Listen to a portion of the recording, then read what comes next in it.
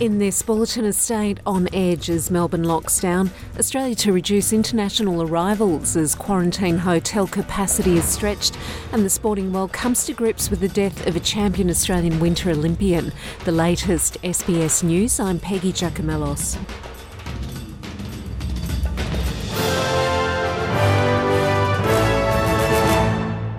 Australia remains on edge as the coronavirus outbreak once again threatens to spiral out of control.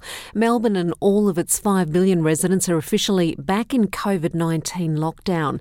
Health officials warn it will be tougher than the first lockdown. The entire state of Victoria is essentially in isolation as Tasmania and the Northern Territory announced an indefinite ban on Victorians.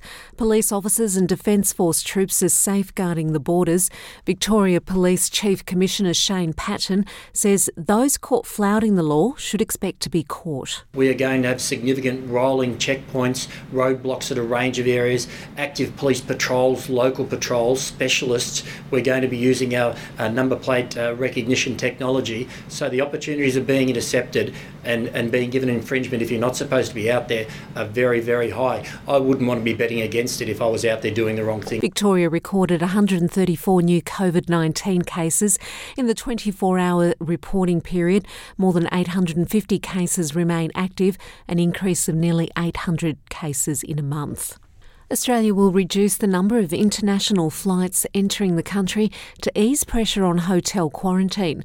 Prime Minister Scott Morrison will unveil a plan to trim the number of international flights at tomorrow's National Cabinet meeting. It means Australians trying to return from overseas may have to wait longer and do so via a booking system. More than 350,000 Australian citizens and permanent residents have returned to Australia since March.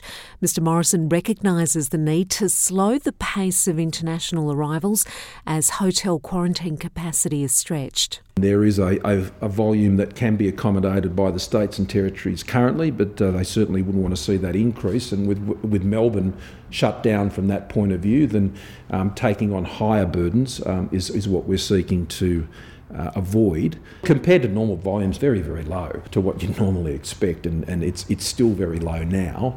We don't want to put any more pressure on the system than is absolutely necessary. Meanwhile, a major breach of coronavirus protocols at Sydney Airport is being investigated after dozens of Jetstar passengers from Melbourne disembarked without being screened by health officials.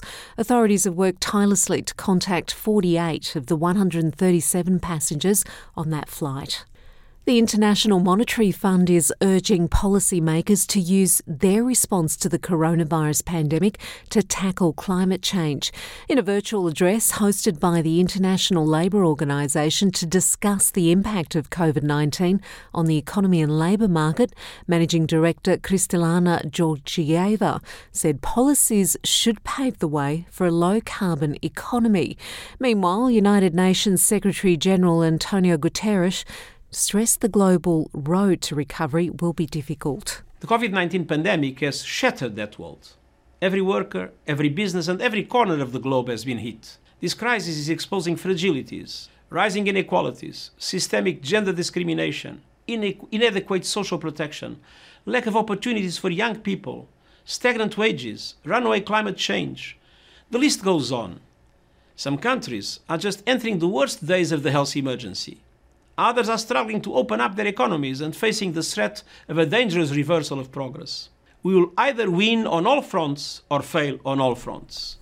A 14-year-old girl will appear in a children's court today, charged with murder of a 10-year-old girl believed to be her cousin. Emergency workers were called to a home in Gunnedah in northeastern New South Wales yesterday morning after the younger girl's body was found. The 14-year-old was arrested nearby and taken to Gunnedah Police Station. Tributes are flowing for Australian Winter Olympian Alex Pullen, who is being remembered as a champion athlete after dying in a spearfishing accident on the Gold Coast. The dual world snowboard champion was found underwater on an artificial reef off Palm Beach on Wednesday morning. He was the flag bearer for Australia at the 2014 Winter Games. The Australian Olympic Committee described the man known as Chumpy as a pioneer who helped build winter sport in Australia. Fellow snowboarder Holly Crawford says friends and family are still in disbelief. Spoken with a number of the boys, and we're all still a little bit of the mind that it hasn't happened. Let's look at the weather across the country for today. It's partly cloudy in Perth, a top of 16. Mostly sunny in Adelaide, also 16, much the same for Melbourne. Mostly sunny in Hobart as well, 13 degrees. Morning fog in Canberra and light frost, a top of 14. Partly cloudy day for Wollongong, 18 degrees, much the same for Sydney, 17.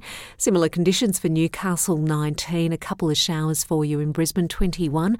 A shower or two in Cairns, 27. And fine weather for Darwin, where it'll be a top of 32 degrees today. I'm Peggy Giacomellos, and this is the latest from the SBS Newsroom.